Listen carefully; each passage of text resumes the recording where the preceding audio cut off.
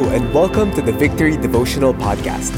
We invite you to take the next few minutes to connect with God, hear His voice, and respond in worship and prayer. Here's today's message.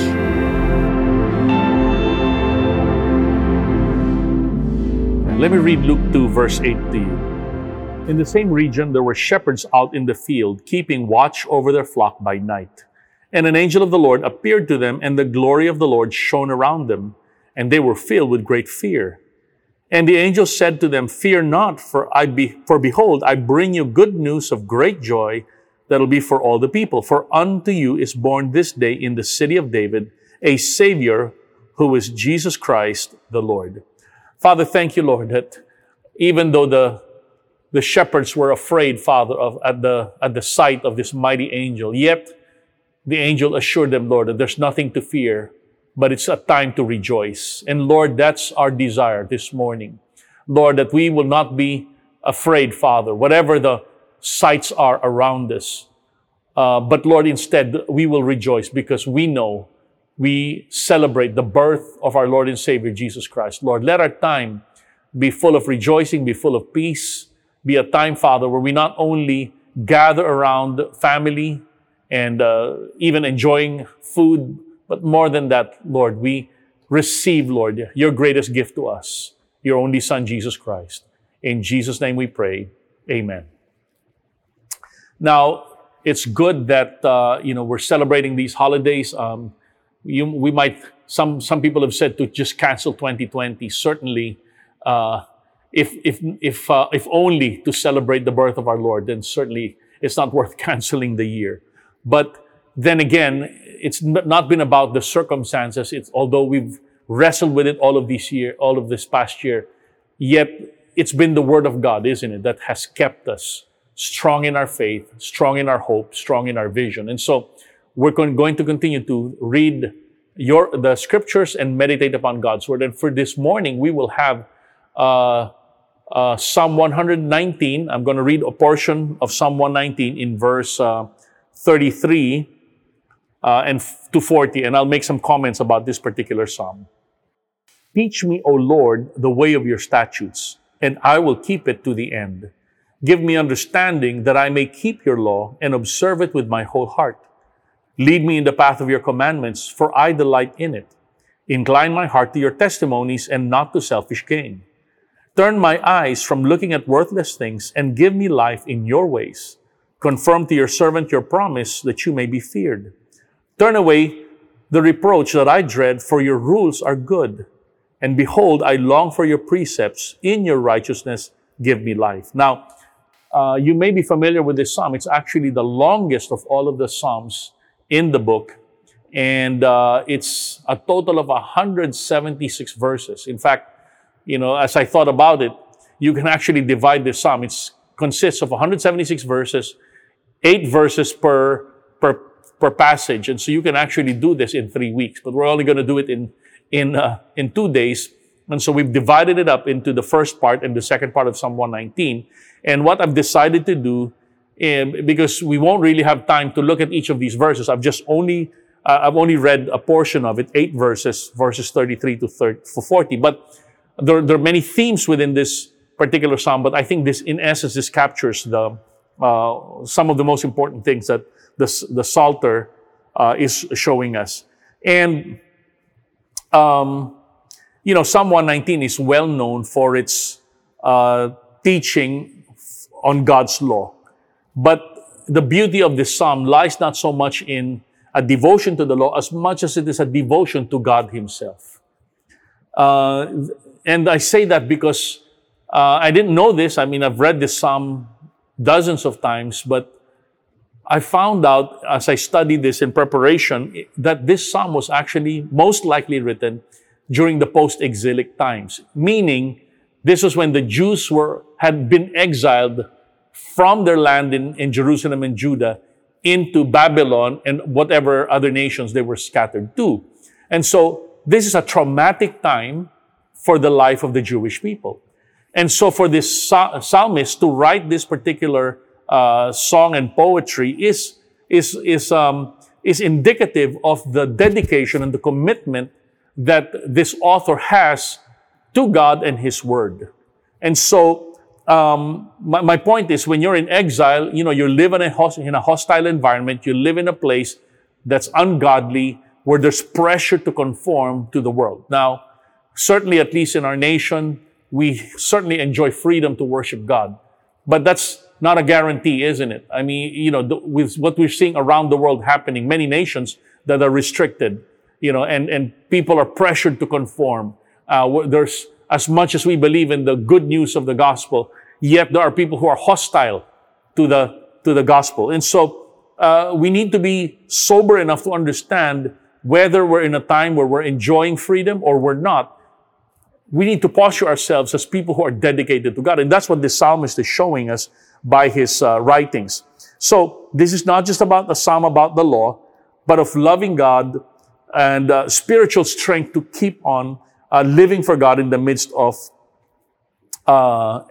persecution and hostility to the gospel. Now, you'll notice in this particular text we read, and also the rest of the Psalm 119, there's several words that are rendered that are reference to the book of the law or the word of God. These are statutes, which is a reference to the covenant promises of God. This is sometimes the word law is used, sometimes the word command is used, sometimes the word precept. So you can see this interchangeably being used as a reference to the Word of God, the Mosaic Law in particular. Now,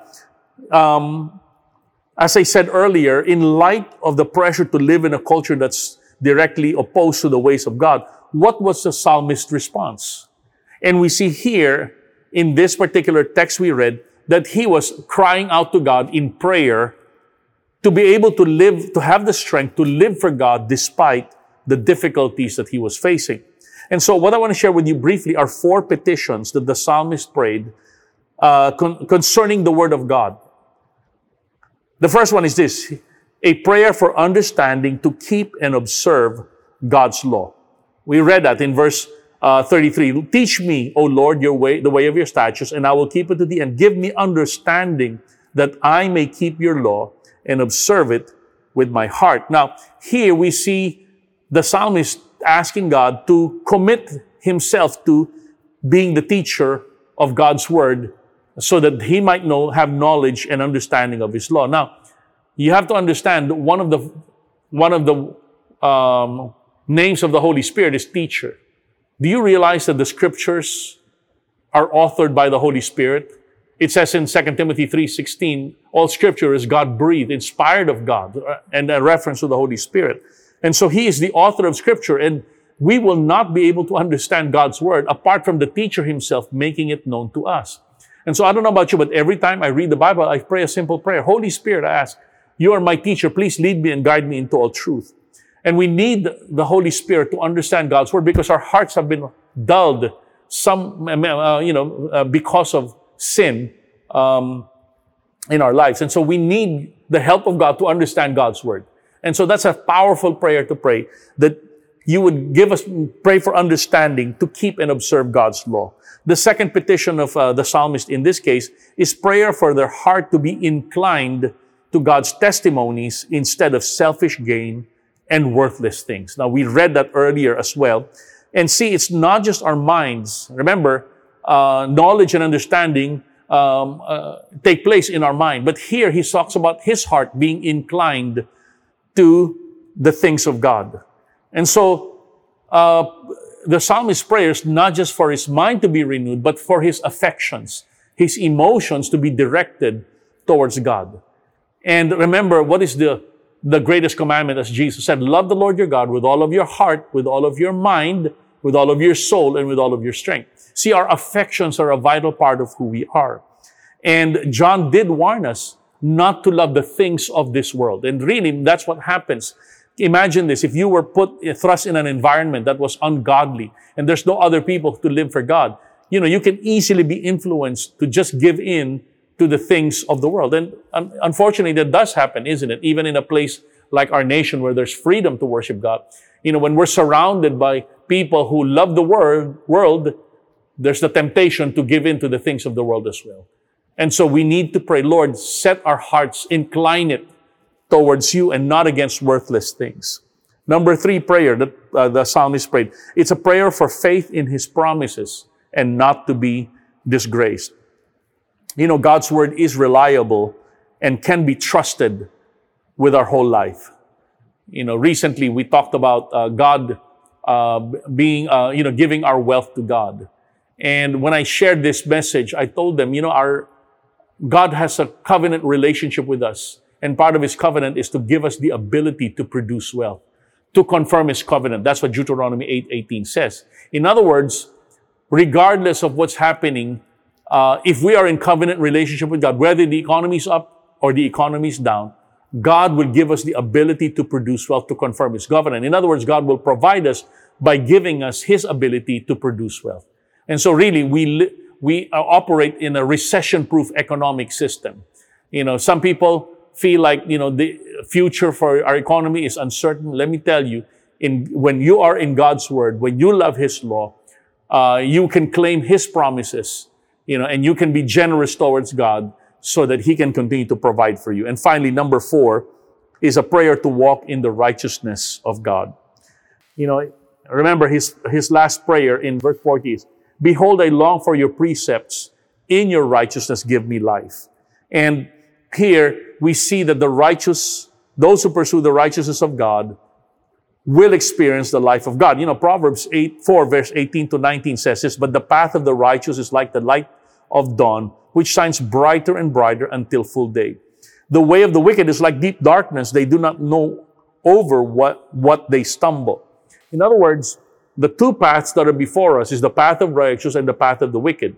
And when there is pressure to conform to the world, it's vital that we ask God, "Lord, give me the ability and the strength to walk the righteous path and not give in to the things of the world." Why? Because it's very clear. The outcomes, you may not see it immediately, but it's as it says in Proverbs, the path of the righteous is like the dawning of the day. Remember, when it's dawn, when it's new in the morning, it's not bright immediately.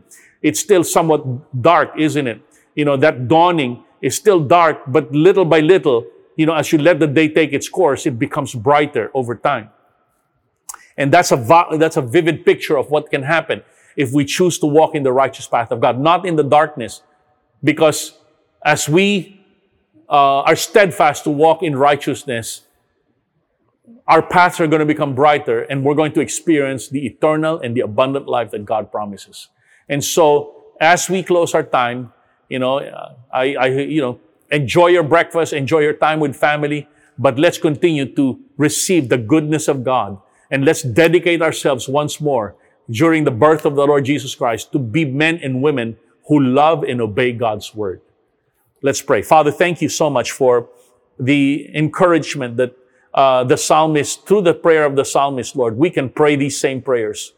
That you would give us understanding of your word, that you would set our hearts to love your word, and that you would, Lord, confirm your promises to us. And that as we do that, we can walk in righteousness, Father, and you will be the one, Lord, to make our paths bright. So, Lord, let this day not just be a celebration, but let it be a renewing of the faith and the hope that we have in you. In Jesus' name we pray. Amen. Joy to the world, the Lord is come. Let earth receive her King. Let every heart prepare him room, and heaven and nature sing, and heaven and nature sing, and heaven and heaven and nature sing. Overflowing, overflowing joy. Overflowing, overflowing joy. Sing it again. Overflowing, overflowing joy. Yes,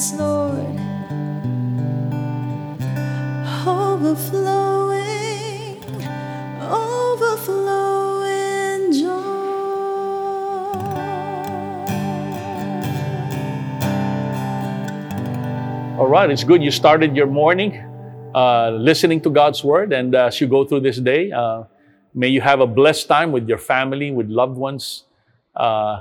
Merry Christmas once again. Thanks for joining us today. We hope this helps you build a habit of hearing from God daily. For more messages like these, follow us on Spotify or Apple Podcasts. If you'd like to watch these messages live every morning, visit us on facebook.com/victoryph.